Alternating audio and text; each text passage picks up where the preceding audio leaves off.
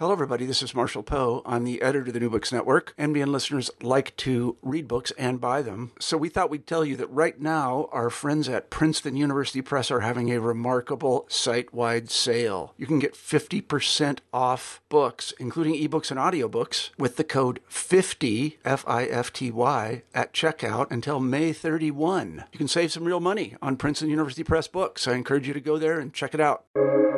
Welcome to the New Books Network. Welcome to New Books in the Indian Ocean World, a podcast channel on the New Books Network.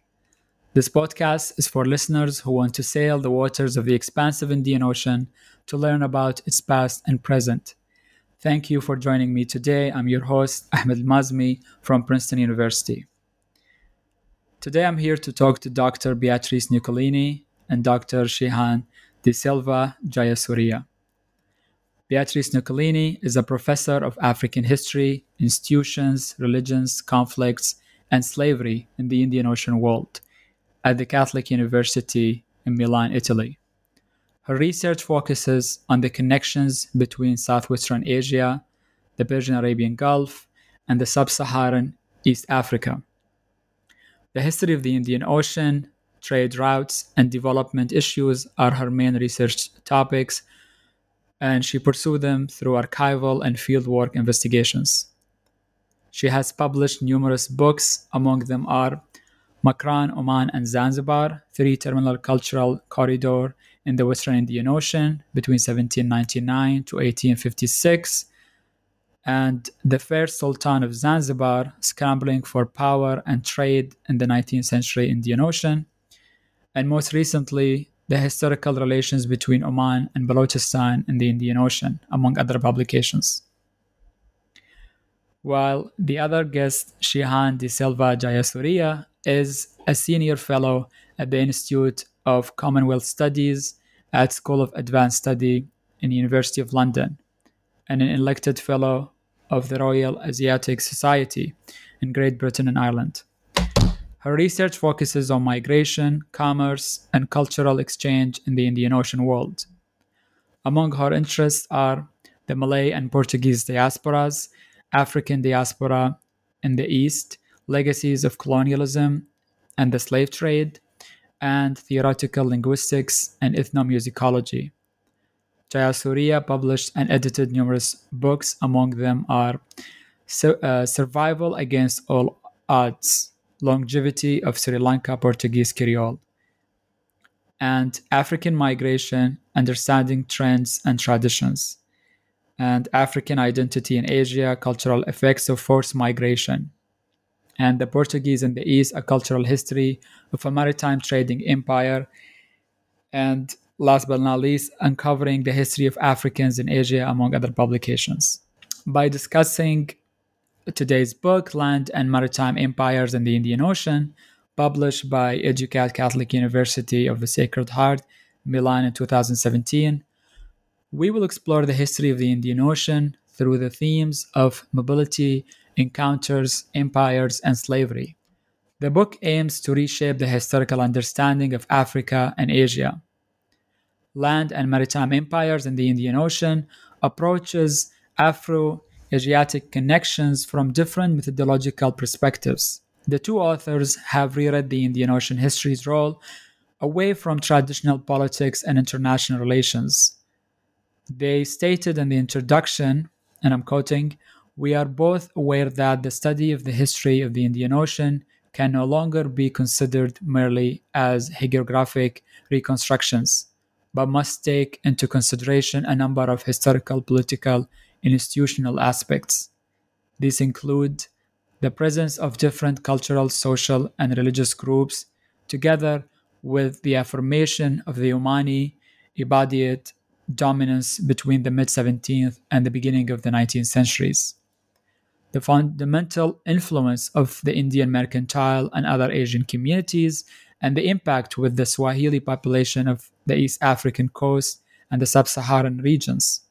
All of these issues should also be considered in relation to links with Europe and with the newly United States of America. Welcome, Beatrice and Shehan, to New Books in the Indian Ocean World, and thank you for taking the time to join the podcast.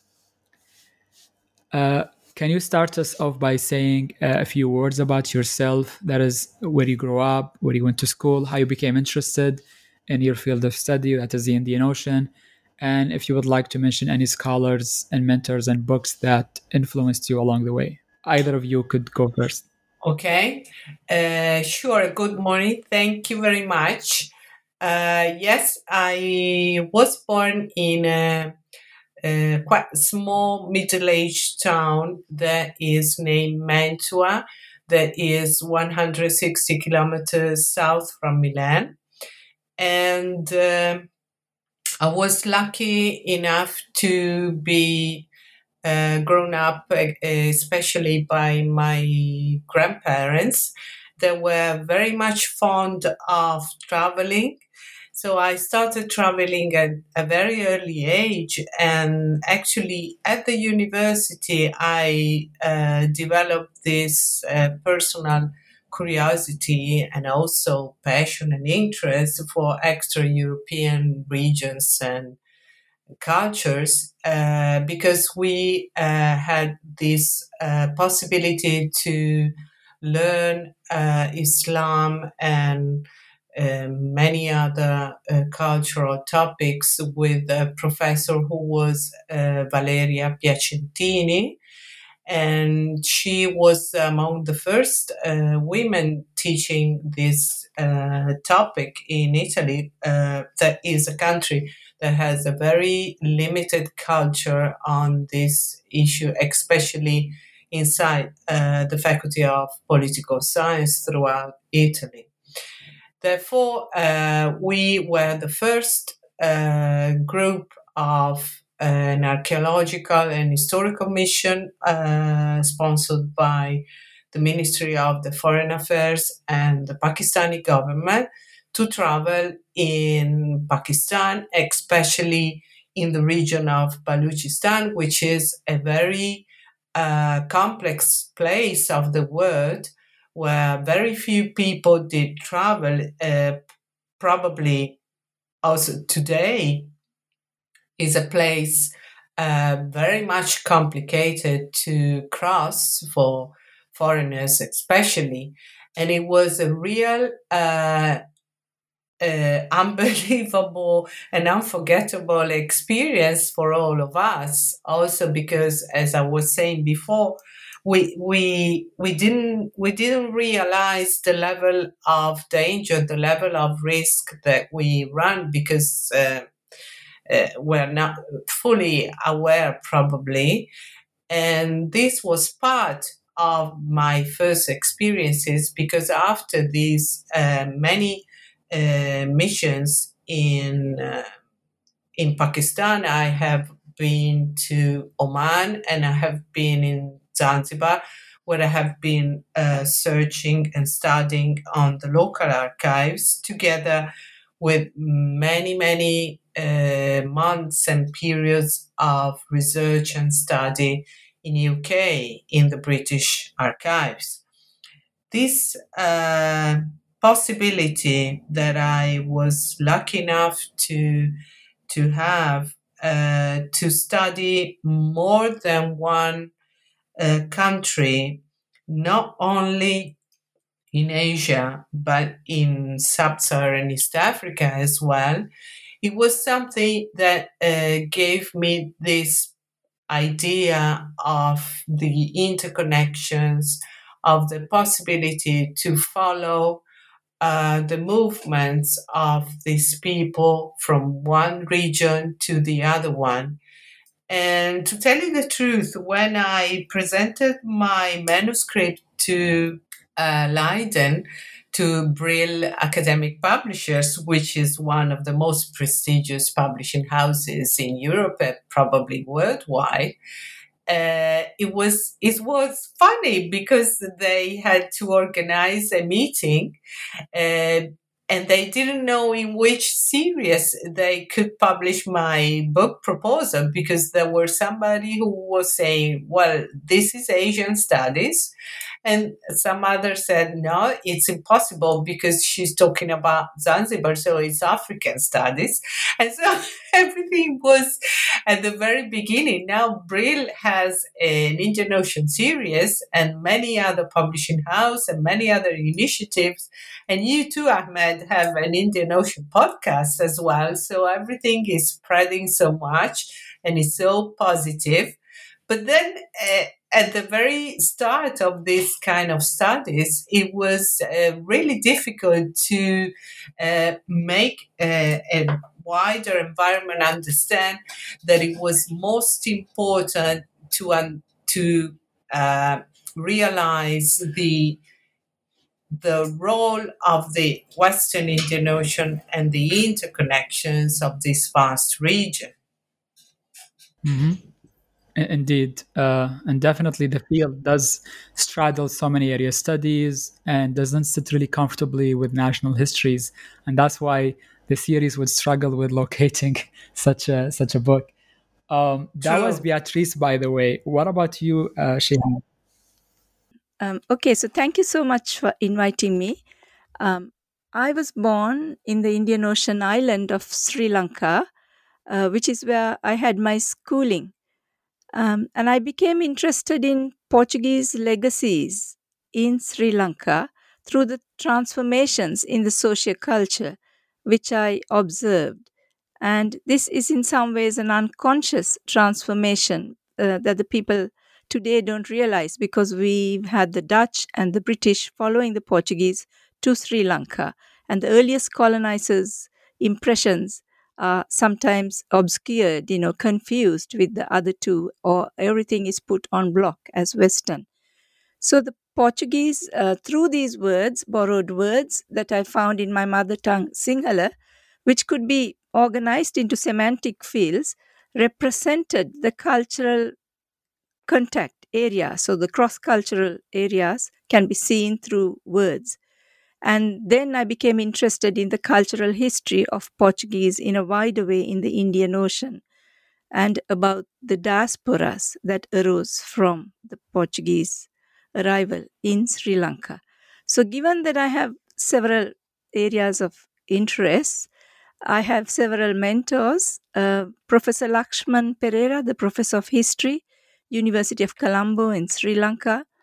Professor Philip Baker, who is a leading Creole linguist known mostly for his work on Mauritian French Creole, and Professor Theodora Bainan, a theoretical linguist and the head of linguistics at the School of Oriental and African Studies in the University of London.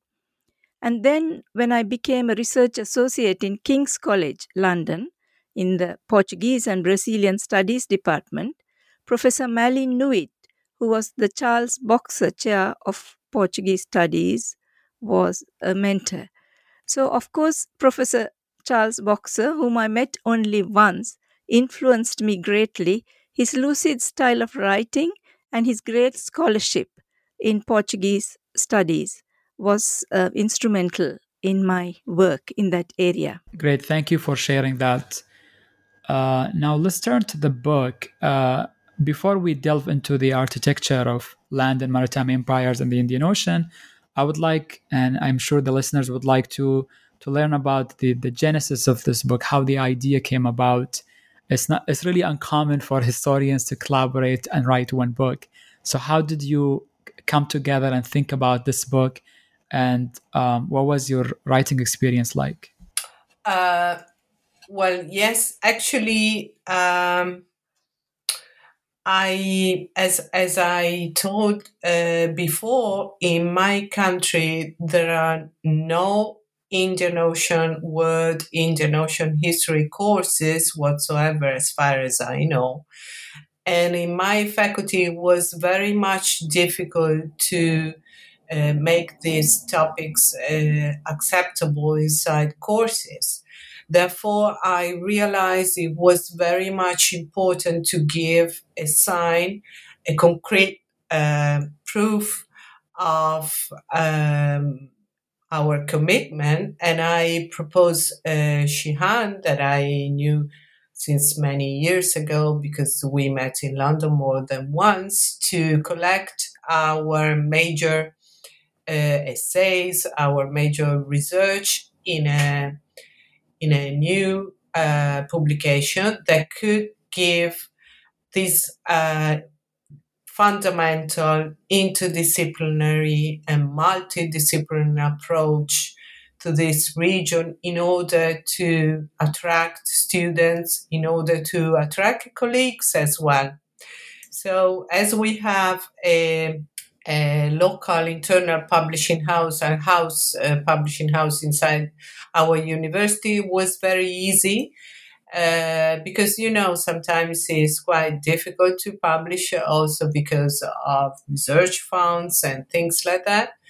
And so we just managed to open this new field of studies in my country. And now the thing is very much successful, because I tell you, this year that I can't see anybody. I never met my students because we started in October.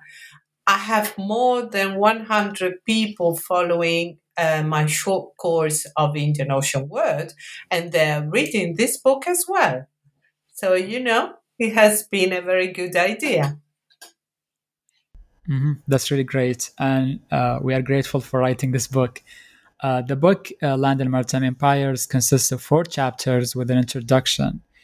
How does the book conceptualize empires on land and sea?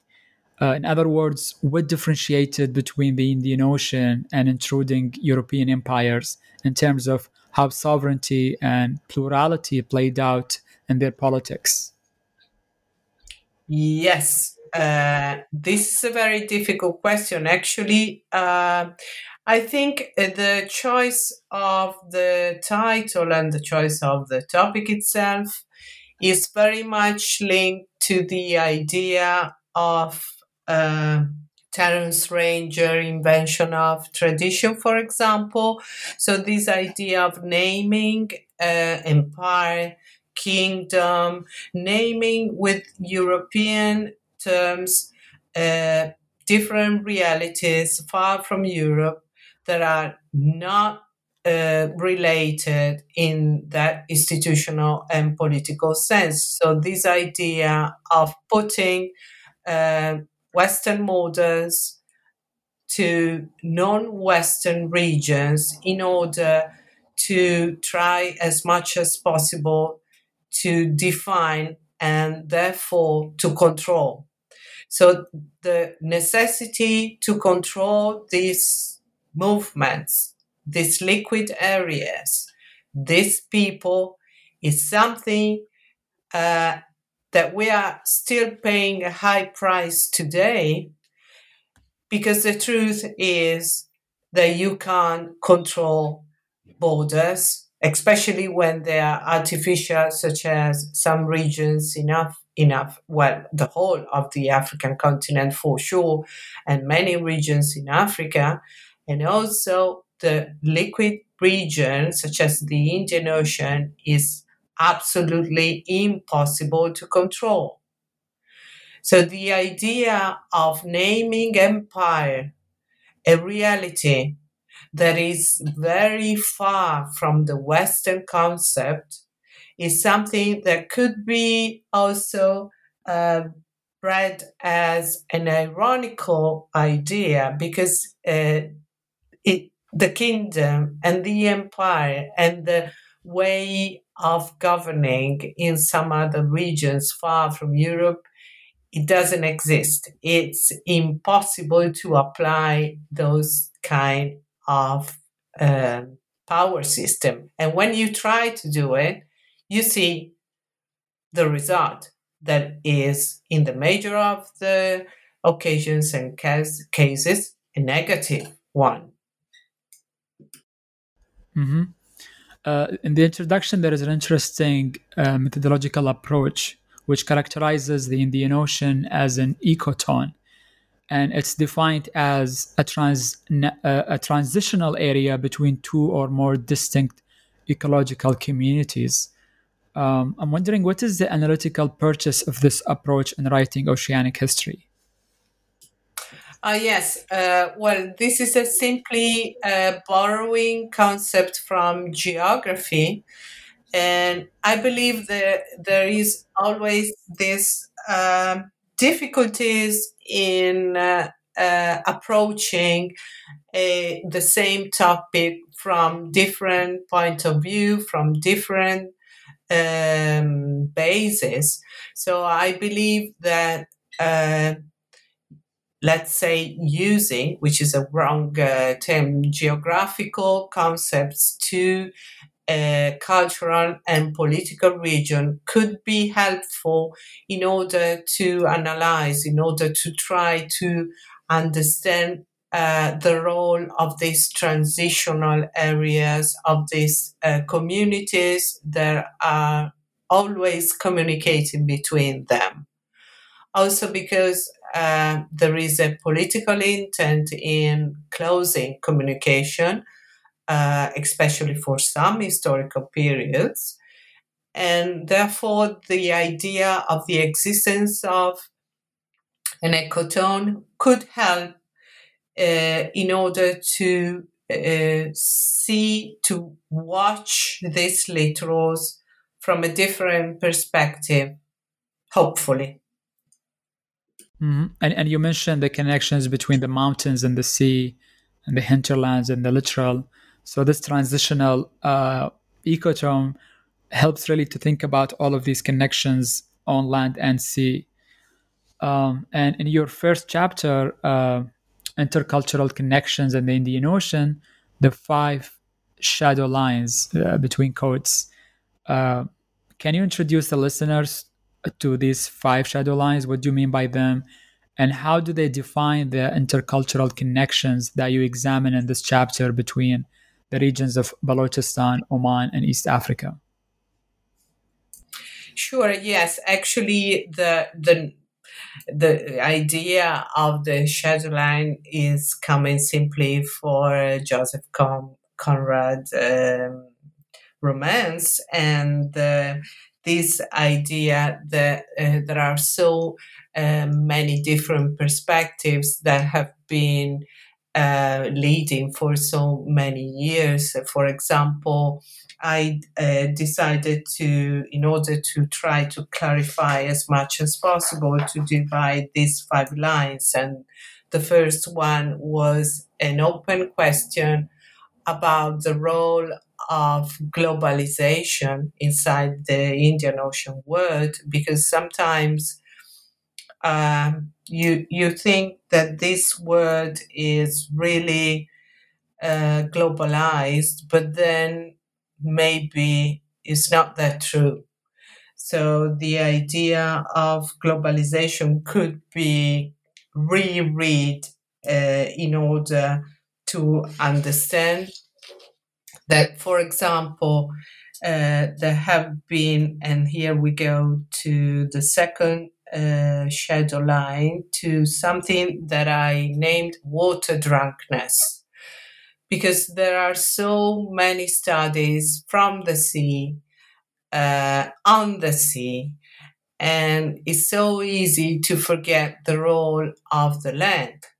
So I believe it's important to reread the role of the liquid region, the role of the sea, in order to involve as well all the process, all the movements, all the initiatives, all the different modifications that happen along the hinterland in East Africa, for example, in the desolate region of southwestern Asia. And therefore, you can also try to reanalyze the third line, that is the role of the Swahili coast, the role of the Swahili civilization. That also is another huge topic that has been studied mainly confined only to East African shores, which is something that is very much limiting and closing because the Swahili civilization is much wider in its influence than we maybe perceive. Simply also maybe because in Western culture we have this monopoly of the written sources. So when you pass to examine oral sources and memories, sometimes it's just for one telegram that everything that has been studied on oral sources is cancelling, is disappearing. So I believe that there must be a consideration and respect for the role of oral sources and especially for the role of the Swahili civilization. The fourth shadow line is represented by the role of the what they wrongly name Oriental slave trade, which is something that, for example, Olivier Prétré-Grenouillot have been publishing very much. He is an important author about the role of the Eastern African slave trade. And this idea that only the transatlantic slave trade has the quantities, have the brutal experience, have the deep ones, and the Oriental slave trade is something that just concerning concubine, domestic workers, and it's something that is much also lower in quantities, which is probably not true, not that true, simply because we don't have data. The last point that I tried to highlight, it was the Sultan's myth, the role of the political leadership, the role of the dangers of focusing merely on processes of dominance. This is something very much linked to European theoretical historiographical theories and to the heavy tradition that we have on Western history that focuses mainly on political leaders, on histoire événementielle, which is actually a limit for Indian Ocean studies. So the perspective of studying an area that is not belonging to my geographical origin could be useful in order to propose different ways of interpreting a region which is escaping, for definition, from any tentative of confining, of trying to shorten, of trying to render smaller than it is. Thank you for elaborating on these 5 research questions and lines that you pursued in this chapter. And we will come back to learn more about these 3 regions that I've mentioned next. So, Shihan, you've written the second chapter, Portuguese Trade Encounters in Eastern Africa, Linguistic Impact in Mozambique. What characterized the trade encounters between the Portuguese and African groups in East Africa? And how did that translate in terms of linguistic contexts and impacts that you examine in Chapter 2? If you can provide some illustrative examples that you beautifully chart in this chapter. Thank you for these questions. So, historian Kirti Chowdhury says that the Portuguese claims to sovereignty were expressed through their efforts to eliminate Muslim trade to the Red Sea and East Africa. So, by severing the trade between Arabs and Indians, the Portuguese viceroy, Afonso Albuquerque, he envisaged forcing Indians to trade with the Portuguese. Mercantile networks across northern Europe, Mediterranean, and Southeast Asia had been built up centuries earlier by a variety of European trading families and cities. But a true global market was created by the Portuguese and the Spaniards, and their trade networks crisscross the oceans in the world: the Indian Ocean, the Atlantic Ocean, and the Pacific Ocean. By exploiting the strifes between Swahili communities, the Portuguese manipulated the politics of coastal cities to their advantage. But the underlying animosities contributed to the decline of Portuguese influence on the Swahili coast. Swahili communities were called Muros by the Portuguese, regardless of their ethnic origins, as Islamicized Africans and Arabs. The political situation of the city-states of Pate, Malindi, Mombasa, and Kilwa were unstable, and the Portuguese befriended the Sultan of Malindi and found an ally in the region.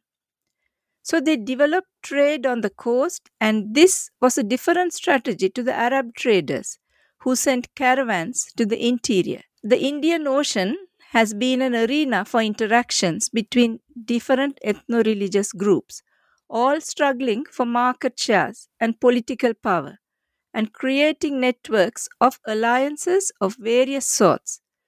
And I'm interested in the linguistics and social interactions that were part of these transactions, which have been less written about. So, lexical borrowing or borrowed words is an area where language contact can be observed. And Prata had identified Portuguese words adopted by 4 languages spoken in Mozambique by the Imakwa, Echwabo, Chisena, and Ekoti.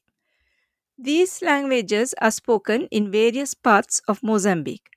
Ekoti is spoken in Angoche, Chisena is spoken in Sena, Echwabo in Quelimane, and Imakwa in northern Mozambique. So these adopted words show the areas of cross-cultural contact, and the semantic fields that I identified are temporal elements, numbers, words to do with administration, and they were civil administration, judicial administration, financial administration, military administration, words that are concern people and occupation, religion, education, entertainment, household, architecture, flora, fauna, food and drink, and there were social and political words, words to do with clothing, health, and emotions, and also some grammatical categories like verbs, adverbs, adjectives, and conjunction. And as for specific examples, you will find them in the book. But what's interesting is that for words to have been borrowed, there needs to have been people who were bilingual in both these languages. So if you consider Imakwa, there were people who spoke Portuguese and Imakwa. And they do this by 2 strategies. One is called code switching, and the other is called code mixing. So in code switching, the speaker switches between Imakwa and Portuguese as he speaks. In code mixing, he mixes Portuguese and Makwa in chunks, and sometimes he speaks only in Makwa. So through these strategies, words are borrowed. And when these words are adopted by monolingual people, we call them borrowed words. But the word borrowed is not exactly a correct word, though the linguists use it. It's better to say adopted words, because borrowing implies returning something. And these words, once they enter the language, are there to stay forever. So they're not borrowed and returned, but they have been adopted. I like that because often we use the words loaned words and borrowed words, and as you said, these cultural imprints are there to stay. And this is really a valuable contribution because the linguistic aspect of the Indian Ocean world hasn't been, I would argue, investigated thoroughly. And we know more about the politics and the economy and less so about the cultural impacts of these encounters. So this is really Yeah. useful to I would say to think about when we are talking about linguistic cosmopolis. And people have written about, such as Ronit Ritchie on the Arabic cosmopolis or the Persian cosmopolis and Sanskrit cosmopolis by Pollock. And in this chapter, you depicting Portuguese as a lingua franca between all of these groups and the Portuguese. So this is really useful to think with, I think, and further work on. Yes, thank you. Uh, I've mentioned the three cultural corridors that you, Beatrice, worked on. That is the region of Balochistan, and for whom you don't know about this region, it's situated between the current nation states of Iran, Pakistan, and Afghanistan, and Oman, which is in southeastern Arabia, and then the Swahili coast, which is from the Kenyan coast all the way to down to Mozambique and Madagascar. So these regions have been connected within as domains of the Omani Empire. And Chapter 3, the Empire of Oman in the Indian Ocean, focuses on the material and the immaterial foundations of the Omani imperial expansion in the Indian Ocean from the early modern period to the 19th century. So, as you narrate in this chapter, how this empire was formed and how did it become increasingly subsumed by the British Empire in the subsequent decades of the 19th century?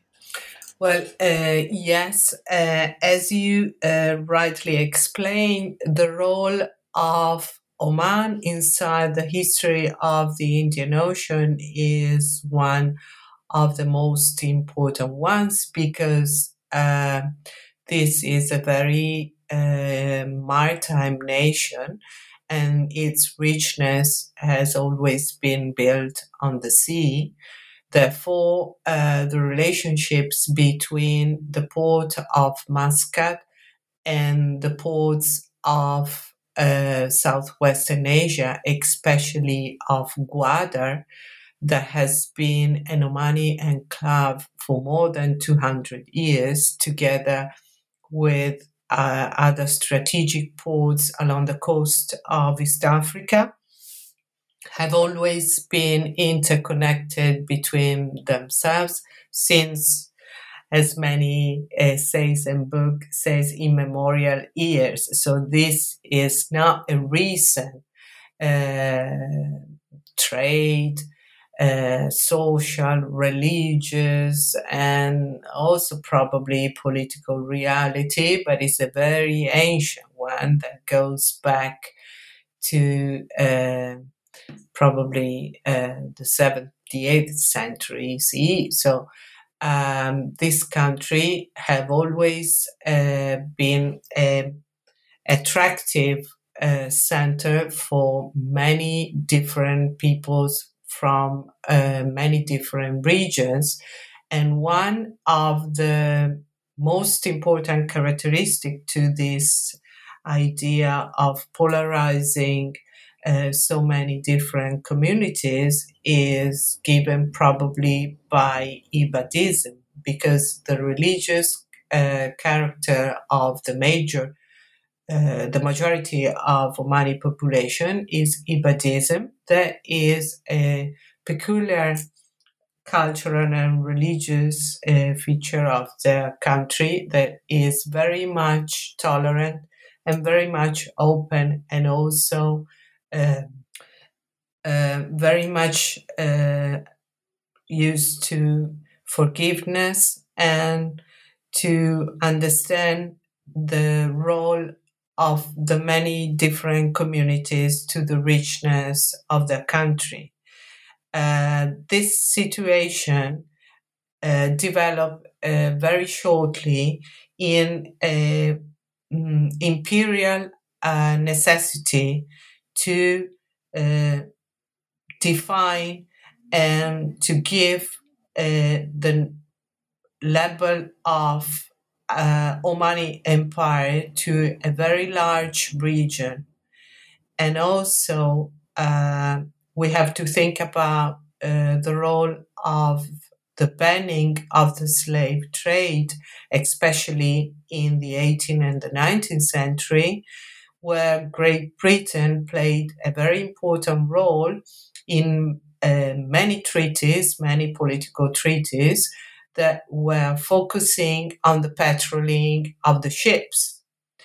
If you read an article in the Treaty of Vienna, for example, of 1815, you find that the slave trade is prohibited for all Christian nations.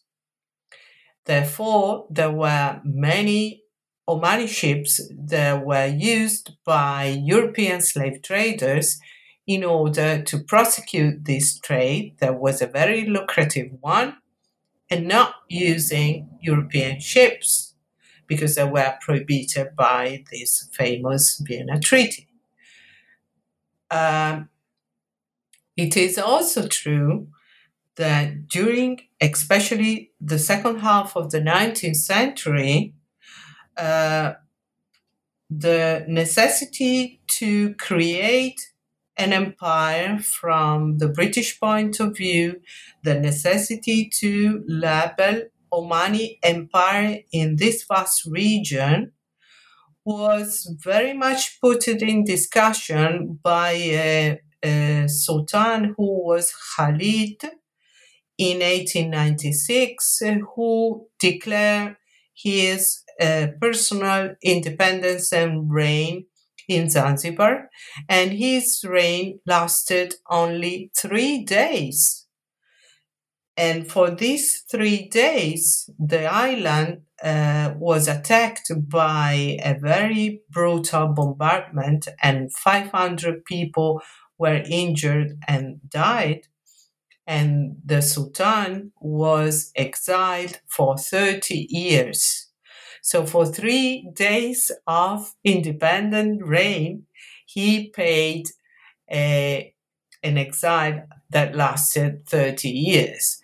So you understand how is fragile and how is dangerous to play with political levers and with especially technological and weapon superiority in this Western Indian Ocean region. Mm-hmm. So even after the abolition of slavery, the British were quite keen on enforcing their hegemony, I would say, and sovereignty over Zanzibar. And if one of the sultans tried to break away from that project, he would face severe consequences, as in the case of Khalid that you've mentioned. Sure. And yes. No, sure, because the most important colony was India, not Africa. So everything that was menacing the role of Western Indian ports, Western Indian defense, everything concerning India for UK was absolutely out of their interest. So the idea of this famous defense line, it was an idea of building a railway from Cairo to the Cape in order to defend and control the Western Indian sources, the richness coming from India. Everything was focused on India. So Africa has never been a priority. Probably even today, we have this obsolete and narrow perspective. That's why no political leadership was allowed by the British monopoly of the seas if it was not agreed by the administration. Indeed.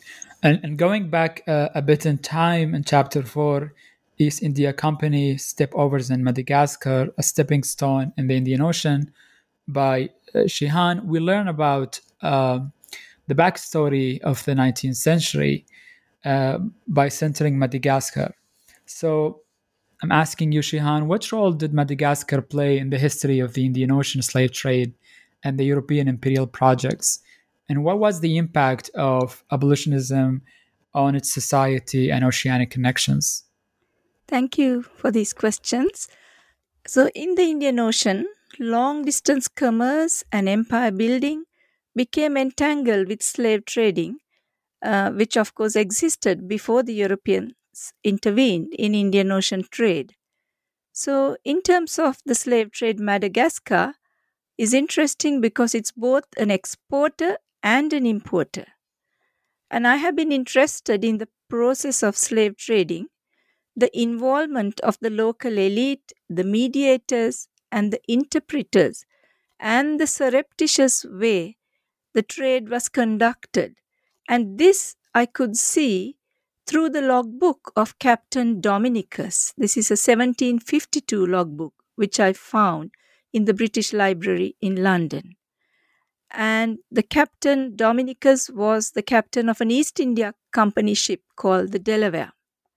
So the Delaware left England and first stopped at St. Augustine's Bay, a colony that was founded by the English in the late 17th century in Madagascar. And then she spent 3 months in Madagascar and collected 229 captives before she sailed to the East India Company factory in Chennai and then on to Sumatra and Java and offloading those enslaved people. So the Portuguese, the first Europeans who intervened in this Indian Ocean trade in the early modern period, were occupying East African ports. And the rivalries among European powers for commerce meant that Madagascar, the 4th largest island in the world, became an alternative stopover point for the British, the French, and the Dutch, who were en route to the east. And they stopped there to replenish stocks of food and water, and of course, for buying enslaved people. Madagascar's attractions were several: gemstones, cattle, rice, rum, ebony, copal resin, soapstone, and of course, enslaved people. European colonization followed these commercial transactions, and of course, human capital was needed to man the trading networks and empires. So, the Mascarene plantation economy nearby in the Western Indian Ocean also created a demand for Malagasy slaves, and the enslaved from East Africa were taken to Madagascar to meet the demand. So, in the 18th century, most Malagasy societies practiced slavery. And by the late 18th century, the Imerina kingdom had emerged as the most powerful because of the slave trade with the Mascarenes. And British anti-slavery efforts focused on this kingdom, and the crucial years covering abolition were marked by stability under a powerful monarch, King Radama I, who also exercised control over the eastern shores of the island. And in 1817, when the king entered into a treaty with Britain, in return for ending the slave trade, the British agreed to train Radama's army. And after this treaty in 1817, anyone helping with the sale of captives was reduced to slavery. But this treaty wasn't enough to curtail the slave trade, and 3 years later in 1820, there was another treaty, the Britanno-Merina Treaty, that put an end to slave exports from Merina-controlled areas. But still, importing continued and even increased. But captives, also disguised as indentured laborers, were exported to Indian Ocean islands. So you can see how difficult it is to control the slave trade. And that is interesting, which I saw for me through Madagascar. Christianity and evangelizing were seen as ways of modernizing the Malagasys and a step towards ending the slave trade. And despite this king's efforts in negotiating treaties and reminding his people of the necessity not to engage in slave trading, abolition was, as in other parts of the Indian Ocean world, problematic. So slavery was not abolished in the British Empire, we know, until 1833. And abolition of the slave trade in Madagascar followed 2 years later, in 1835. But yet, even after that, slavery continued in the form of bondage, where Malagasys served someone above them in the social hierarchy.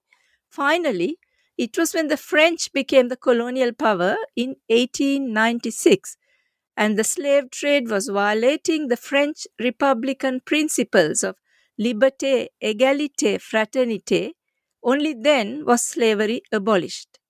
And at that time, an estimated 500,000 enslaved people, that is 500,000, were freed. So you can imagine the scale of the enslaved people in Madagascar.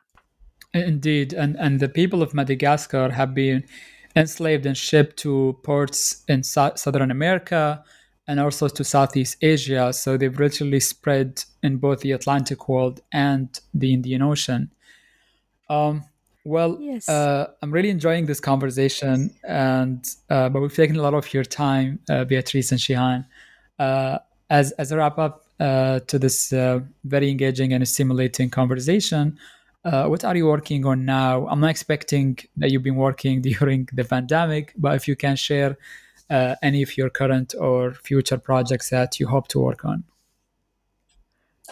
Yes, thank you. Yes, sure. Actually, I have a real challenge because I have been requested to write a monumental history of Oman, illustrated history. So it should be something like 500-600 book. With maps, pictures, illustrations, and everything.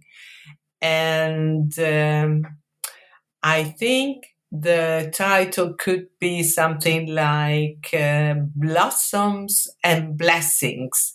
So it's a positive approach to a very complex region that we hope during this terrible 2020 to recover and to go back possibly to these shores that I really love. That sounds really great. What about you, Shihan? I'm looking forward to next year when I'm doing something different. So, the last few years, I have been convening conferences at the School of Advanced Study here in the University of London. So, I'm editing and also contributing to 2 books, and they're multi-author books arising out of these conferences. One is on the legacies of the Portuguese Empire and post-colonial societies, and that will have chapters from Asia, Americas, and Africa. And the other is slightly different topic on sustaining support for intangible cultural heritage. And this also considers how the pandemic has affected heritage. And we have case studies from America, Europe, Africa, and Asia. So I'm looking forward to reading all those papers and seeing those projects to completion next year. Fantastic. We will be definitely looking forward to all of these excellent projects. Well, thank you for this conversation, and thank you to the listeners for sailing with us really across the Persian Gulf to the Arabian Sea and along the Swahili coast and back. Today we explored the book Land and Maritime Empires in the Indian Ocean, published by EDUCAT Catholic University of the Sacred Heart in Milan in 2017. This is your host, Ahmed Al-Mazmi. Stay tuned for the next episode of New Books in the Indian Ocean World.